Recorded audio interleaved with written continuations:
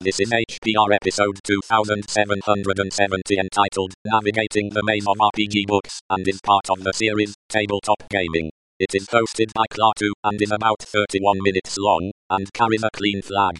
The summary is: there are so many kinds of RPG books out there, where do you start? Klaatu tells all.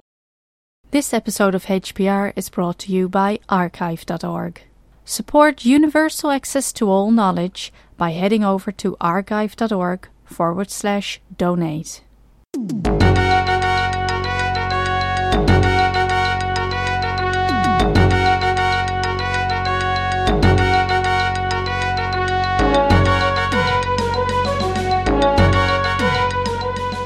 Hey everyone, this is Klaatu. You're listening to Hacker Public Radio. This is an episode about RPG again. And in this one, I'm going to talk about the different types of books that you can find around RPG. By this I mean there are lots of different types of books being published for RPGs. And it can be very, very overwhelming if you're the sort of person who wants to get started and goes to the bookstore, looks up the thing that you want to get started with, and you find 30 different things and you have no idea where to start.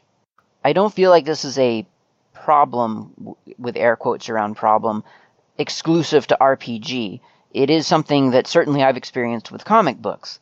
A couple of times where I think, okay, I'm going to go read comics for a change. I'm going to be a comics person. And so I go to the store and I look at all the different comic books. I'm thinking, okay, well, I better narrow my search down. I'll just start with Batman. And then I look for the Batman stuff and find Dark Knight and Batman and Detective Comics and all of these other things. And you have no idea where to, what to buy first, or how far back in history you would need to start buying things in order to make sense of where you are now. You just don't know where to start. Same thing happens with like Linux, right? You want to get started with Linux. Okay, well, which of these 8 distributions would you like to try? I don't even know what a distribution is yet. So it is a common thing. It happens, this kind of information overload and lack of maybe taxonomy. But hey, there is taxonomy, actually. There is a way to sort this, and I'm going to do that with you right now. So the types of RPG books that you will find out there on the market, in the order that you should start looking for them in, arguably. The first type are rulebooks. The rulebooks are called different things within different systems.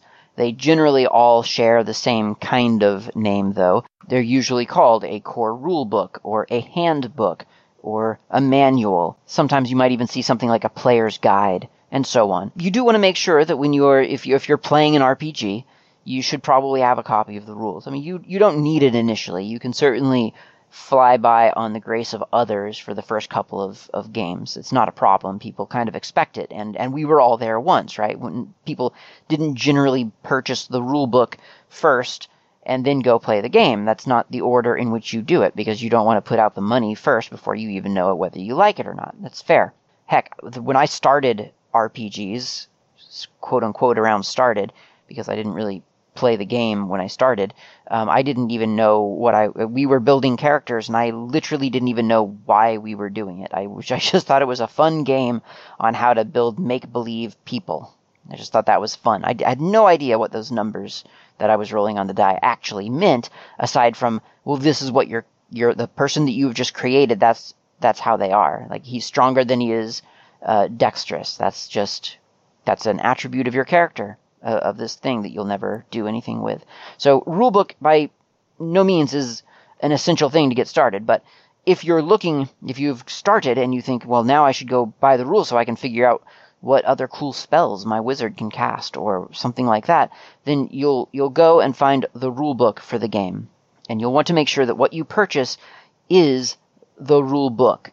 As I say, there are lots of books out there, and generally speaking, there is one designated core rulebook for the game that you're going to play. So Dungeons & Dragons has famously, for the past, 40 years or something, or 20 years or whatever it's been, 40 years, has the Player's Handbook, usually abbreviated either PH or PHB, Player's Handbook. So that is the canonical first purchase that you would want to get if you were playing D&D.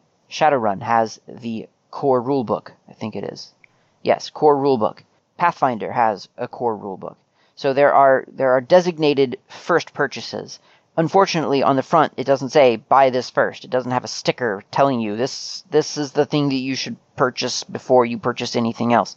So that can get a little bit confusing, especially since there are additions to the core rulebooks.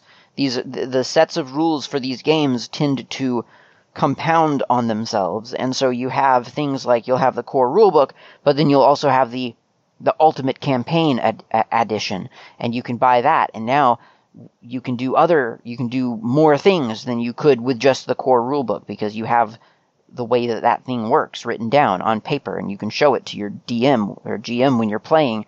You can say, hey, I'm going to do this right now, and this is what it says you need to consider upon me doing that.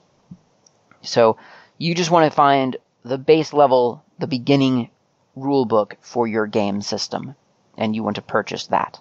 And the way that you want to identify that is you want to read the back of the book and see what it tells you.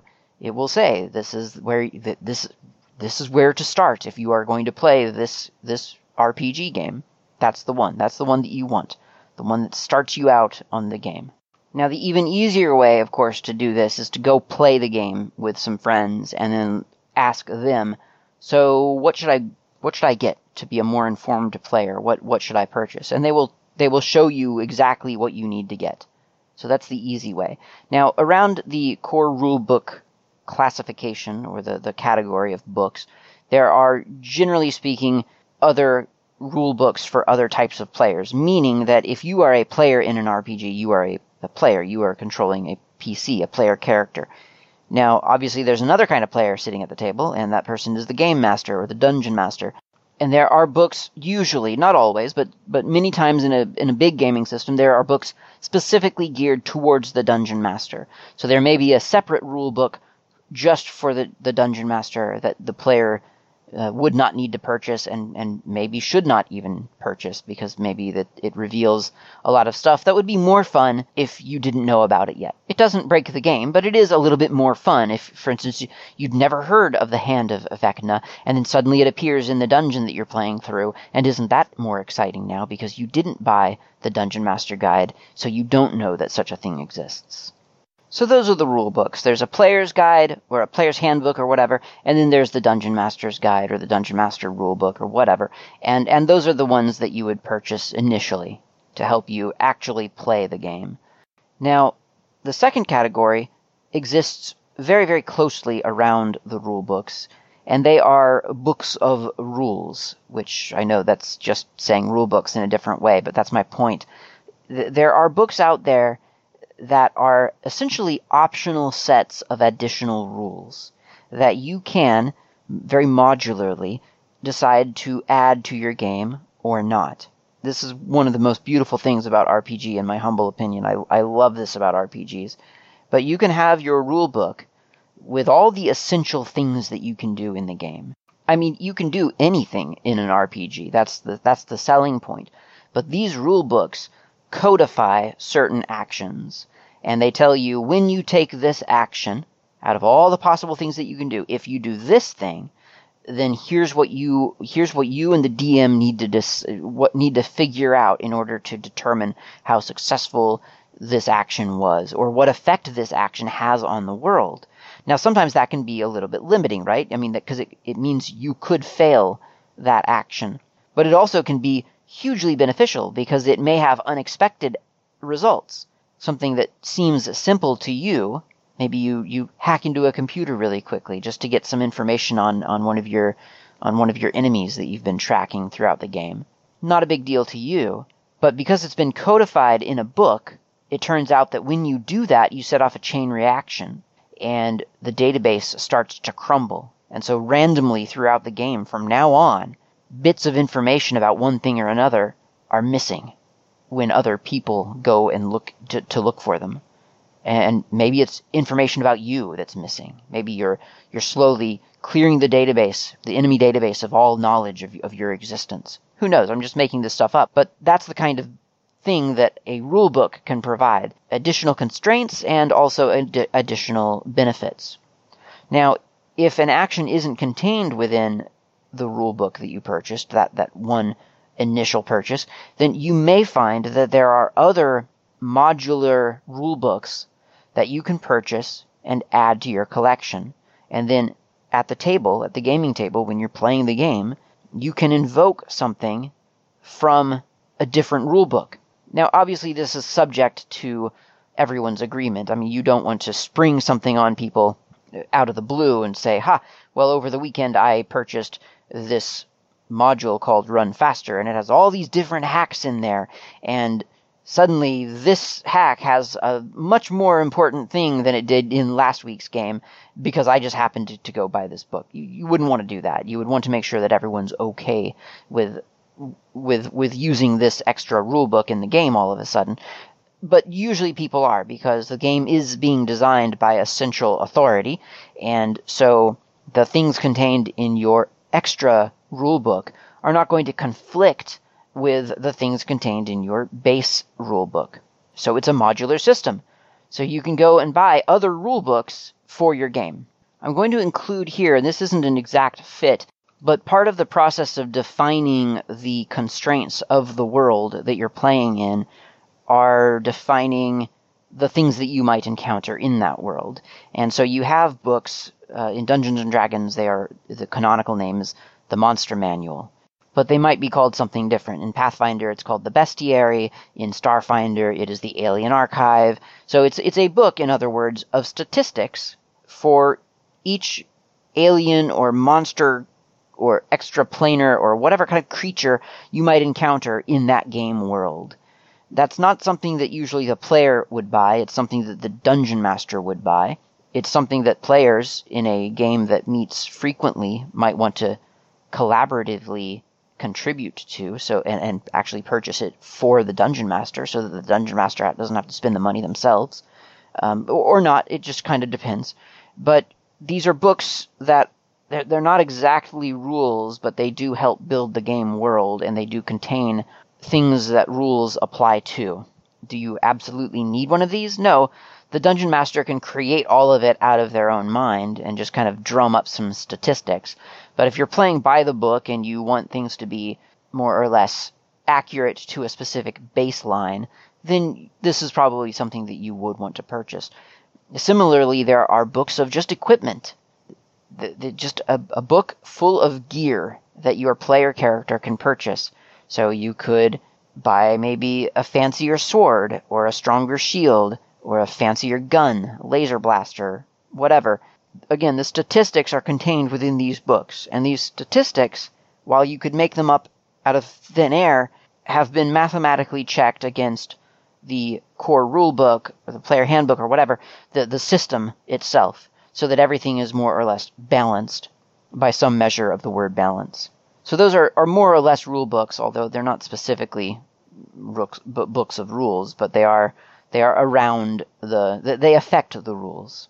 So those are the two categories, those are the front-loaded categories, right? The rule books and the books of rules. Now, at some point, you might want to purchase an adventure to play. So you've purchased, or you've obtained in some way, these books of rules that tell you how to play the game. But as I've discussed previously, as both me and Lost in Bronx have discussed previously, all you have now is the engine. You need the track. You need the thing that you're going to play now. If we think of it as a board game, you've got the game, you just don't have the board. So you need something to play through. And that's the next category of books that you may be able to purchase in certain game systems. Of course, not all game systems are prolific enough to provide this for you, and they may just expect your dungeon master or your game master to generate the adventure. But if you're playing a pretty big game system that publishes a lot of content, you're going to find a lot of modules, as they used to be called. Now I think they're just called an adventure. Adventures are published puzzles, essentially. They're scenarios through which the player characters are going to play. They provide details for the dungeon master so that the dungeon master knows what to tell the players at the table. This is what you see. This is what is around you. These are the threats. What do you want to do? And how to respond when players take some action. So, for instance, if a player moves too close to a precipice, maybe a die roll is required to see whether the precipice crumbles beneath their feet, causing them to possibly fall to their doom, or whether everything's okay. Obviously, a module or an adventure cannot cover all possible scenarios. There's just no way for a writer to predict that a player is going to grab onto a torch and pull it down and then left to see if it's actually a hidden trap door trigger. There's no way to anticipate all the possible random things a player can do, but the adventures provide as much of a framework as is required to get players through some scenario with a hook, a reason to play through the scenario, and the conclusion, the results of a bunch of successful actions. Everything else between all of that is largely the purview of the game master to invent responses for all the wacky things the players do. Now, this kind of leads me in an interesting way to the next category, which are source books or settings for RPGs. Again, not every game system is going to have this. It very much requires that a game system is popular and sells enough material to justify yet more material to be written and sold. But the cool thing about source books or settings for an RPG is that it turns a non-rules-based introspective eye towards the place where you are playing the game. So if we take that very, very simply, we could just say, well, is it a fantasy world or is it a sci-fi world? Or is it a post-apocalyptic world? There's a setting question for you. And yes, a game has a set of rules that it has given you, and a lot of times those rules make sense no matter what you're setting. Now, there are some specific things, right? I mean, like, if you're playing in the modern day and age where there is no presumption of magic existing, then it doesn't make sense to have a bunch of magic rules in your set of rules. It just doesn't translate. And in fact, you might find that you are missing quite a lot of rules based around computers and automobiles, for instance. So it's not always completely general and independent of its setting, but a lot of times there is enough flexibility there that you could say, well, it's a fantasy world here, but you could also use it as a sci-fi game if you took all magic to be mental powers, strange sci-fi psionic mental powers, and just kind of looked at it that way. Or maybe your magic is spiritual based. Maybe it's based on a force, a great force that binds and moves through all living creatures. Who knows? It's up to you. And that's what the setting books provide you, is some kind of look at the presumptions that are safe to make while playing through a specific adventure. Now, that might seem kind of arbitrary and kind of fluffy. It doesn't really make that big of a difference on a game, right? Because, I mean, who cares? You've told me that I'm moving through a dungeon looking for forgotten treasure, and that there might be a dragon lurking at the end of the tunnel. That's all we need to know, really, right? Well, not necessarily. There are a lot of assumptions that we make when we're playing games, and they're usually based off of either the real world, the way that our actual physical world works, or based on whatever it is in our own private headspace that represents fantasy or sci-fi or whatever kind of game we're playing. Let's go with fantasy for right now. So if we are really big fans of Lord of the Rings, then we have certain assumptions that we can make based on Lord of the Rings. And it's going to be fairly low magic, and it's going to have a very strong emphasis on race, because halflings will work one way, and elves will work a very specific way, and humans will be a very specific way. And dragons are going to be very rare, and so on. But if our favorite fantasy is World of Warcraft, then we'll have a completely different view of a fantasy world, right? It will be heavy, heavy magic. Race maybe won't even play much of a role at all in abilities and what we would be expected to do, and so on. So the setting actually does inform the assumptions that players and dungeon masters make while playing through an adventure. And it can be a lot of fun to agree on what setting is being played in, and then go research that setting, learn more about that setting, find out why certain things might be true. And you'll find that you may go to a dungeon and you'll go exploring in this area, and maybe you'll find a specific symbol somewhere that previously would have just been wallpaper to you, would have been decoration. But now you know that there's a very important god in this fantasy setting whose symbol that is. And if you go to that symbol and maybe touch it, then maybe you'll be healed, because that god is a god of healing. And so this is a very positive sign for you as a player. Or vice versa, you might know that that symbol is the symbol of a very evil god, and that if you go near it and start messing around in that area and looking for treasure, you may be cursed or trapped or whatever. So the settings guides they're not at all essential, but they can add a new level or a new dimension to your game. And for that reason, they're a lot of fun. Now, they can also change the game entirely. These rules tend to be fairly flexible, so a settings book can completely change the space where you're playing out these rules. It might take you from a generic fantasy world to a very specific fantasy world with specific rules on how this kind of magic works, or that this other kind of magic doesn't work at all. Or it might have specific new races that don't exist in the other place, so players could play different types of characters. Or maybe it takes you into a world where magic has been used and abused so greatly that there's been a magic apocalypse, and now there's a wasteland through which everyone wanders aimlessly. And then last but not least, and somewhat related to the previous category, there's the category of just the extra stuff. The extra matter that you don't use necessarily directly in game play. And this tends to be pretty specific to just a couple of different game systems that have a solid machine behind them producing things and are quite popular. But you will see this stuff, and it's frankly quite enjoyable if you're into it. So you've got novels, you've got comic books, you've got movies, you've got lots of different things that get introduced around a game system for people to consume. So for Dungeons and Dragons, for instance, a lot of people's actual first exposure to Dungeons and Dragons have been through novels about Dungeons and Dragons.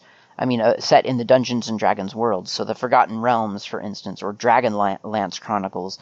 These are books that were set in Dungeons and Dragons lands, but have nothing to do with sitting down and playing the game. And certainly anyone in the world could just sit down with one of these books and read it from cover to cover and never play D&D ever, and it would be perfectly enjoyable. Same goes for Shadowrun. Shadowrun has a vast library of novels and video games behind it that people can enjoy without ever... I mean, obviously the video game would be playing Shadowrun after a fashion, but certainly you could enjoy this whether you enjoy pen and paper RPG or not.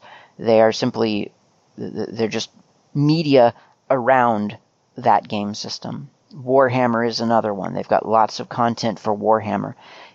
A lot of this stuff, it establishes a canonical lore to the game world, and that's nice, because then you may know, certainly if there's shared knowledge at the table, then when someone mentions a specific character from a book, then the importance of that character or the vileness of that character, maybe that's significant, and that can influence the game in subtle ways. It won't influence the rules necessarily, but there's just a shared lore there that's fun to tap into. I was traveling for work once and decided to stop in at a local game store to join in on a Thursday night game, just for fun, because I could. I had the evening available. And so we were playing through Out of the Abyss, a campaign for Dungeons and Dragons, and we found ourselves in a big auditorium adjacent to a big underground lake. And from this lake, there arose a 350-foot-tall demon called Demogorgon. He was moving rapidly towards us, and he struck two of our players with fear, such that they couldn't even move. They were just completely stunned for 3 or 4 rounds. And we all ran and dragged our companions out of the room in utter terror, because we were way underpowered to face such a malevolent creature. But afterwards, after the game, I remember feeling such an affinity for this group of strangers who I'd never met before, and such a sense of pride that we had survived an encounter with the Prince of Demons. And I don't think that the same sense of accomplishment would have existed if it had just been a generic monster that I'd never heard of before. But because I had read about Demogorgon before, because I knew where he fit into the rankings, or lack thereof, of the Abyss, it was significant that I had encountered him, and it truly did influence the rest of my week. I went through the rest of that week feeling different about myself. So these books, the extra media that you might encounter from a game system, they can be significant additions to the gaming experience, even if they don't play directly into it. But of course that cuts both ways. So you wouldn't want to go buy a novel about Shadowrun instead of the rulebook in order to start playing the game. That would be a mistake. You would be disappointed in one if you had meant to get the other. So it's important to identify what it is that you're holding in your hand while you're standing at the bookstore, trying to figure out, well, is this something that I should purchase in order to start playing this game, or to add to my gaming experience? Maybe it is. Maybe it's got a bunch of lore that you're interested in learning about, or maybe it's just a story in the universe because you find that you can't spend enough time in the universe because you're really, really enjoying it. Or maybe it's a rule book, or maybe it's an additional book of rules, or maybe it's an adventure module. Determine which one it is, and then make an informed purchase based on what you're looking for. And because this episode has concentrated so heavily on what types of books are out there that you can purchase, I want to also encourage you not to feel that you need to purchase anything at all. Because while it is a lot of fun to explore the universe of games that have been created by gaming companies, and created quite well, it's important to realize that RPGs are, by nature, and very intentionally, it is part of their design that the players and dungeon masters out there in the real world are empowered to create their own game world. There are books that you can purchase to help you build stuff for your world such that you don't have to purchase other books. Or you can not purchase anything at all and just build your own everything. I've got friends who have done exactly that. I play in a game that the Dungeon Master did buy. The Game Master bought a set of books a long, long time ago for the rules, but the world itself largely is of his own design. So there is plenty of room in a game not to purchase anything extra at all. And depending on your level of consumer cynicism and your level of tolerance for consumption, the game systems out there can feel a little bit like an endless run for the money. But at the same time, certainly I think there's an argument to be made that maybe you're not consuming movies or music or other things that other people consume. TV, I guess, would be in there as well. And your entertainment budget possibly goes towards these game materials. So it's really a question of where you want to direct things. But if you don't have the funds for any of those things, then RPG is one of the best things to get into. Because all it requires is either the purchase of a rulebook or the acquisition of a free rulebook online, because there are several of those out there that are just Creative Commons or public domain, set of rules, and this is how you play. Now build your world and play in it. And that's perfectly acceptable. It requires no categorization of a bunch of different types of media within a big marketing campaign, and it empowers you to be creative and to build your own resources. And that's really, really exciting. And it's kind of what Lost in Bronx has been doing with his Star Drifter series, or at least that's my interpretation of what he's been doing. I don't know if he knows he's doing that yet, but in my mind, he's writing these Creative Commons sci-fi books with such detail. And if you haven't heard his Voice from the Void podcast, you should check that out. It's available at his Patreon page. And, oh look, I've just advertised Lost in Bronx. But seriously, you can go there, you can give him some money, I think, for his Patreon. Or I think you can even subscribe without doing that, and get this Voice from the Void podcast, which breaks down the world in which he has set his novels to such fine-grained detail that well, it's like he's writing a source book, really. I mean, he is writing a sci-fi setting ripe for exploitation as an RPG location. So it's exciting stuff. It is creative stuff. It can be something that you buy into, or it can be something that you produce yourself, or heck, you can do both. They're not mutually exclusive. So hopefully this categorization of all the different types of materials that you're likely to find helps. Hopefully it helps you when you're trying to make a purchase decision, but also when you're trying to organize your own thoughts when creating your own game world. What kind of material am I writing right now? How is this going to be used? Well, those are your categories, my friend. You've got rule books, you've got books of rules, you've got modules or adventures, you've got settings or source books, and then you've got the extra stuff like novels and books of lore and comic books and soundtracks and video games and so on. So thank you very much for listening. Hopefully this has been informative and inspiring and helpful. I will talk to you next time.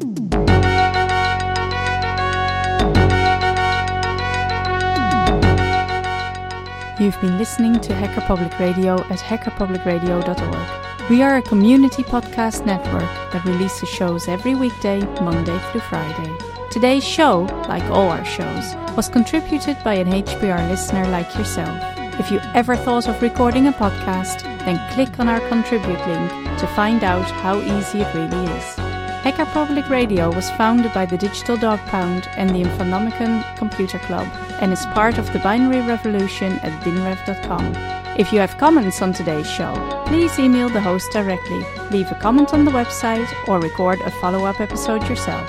Unless otherwise stated, today's show is released under a Creative Commons Attribution Share Alike 3.0 license.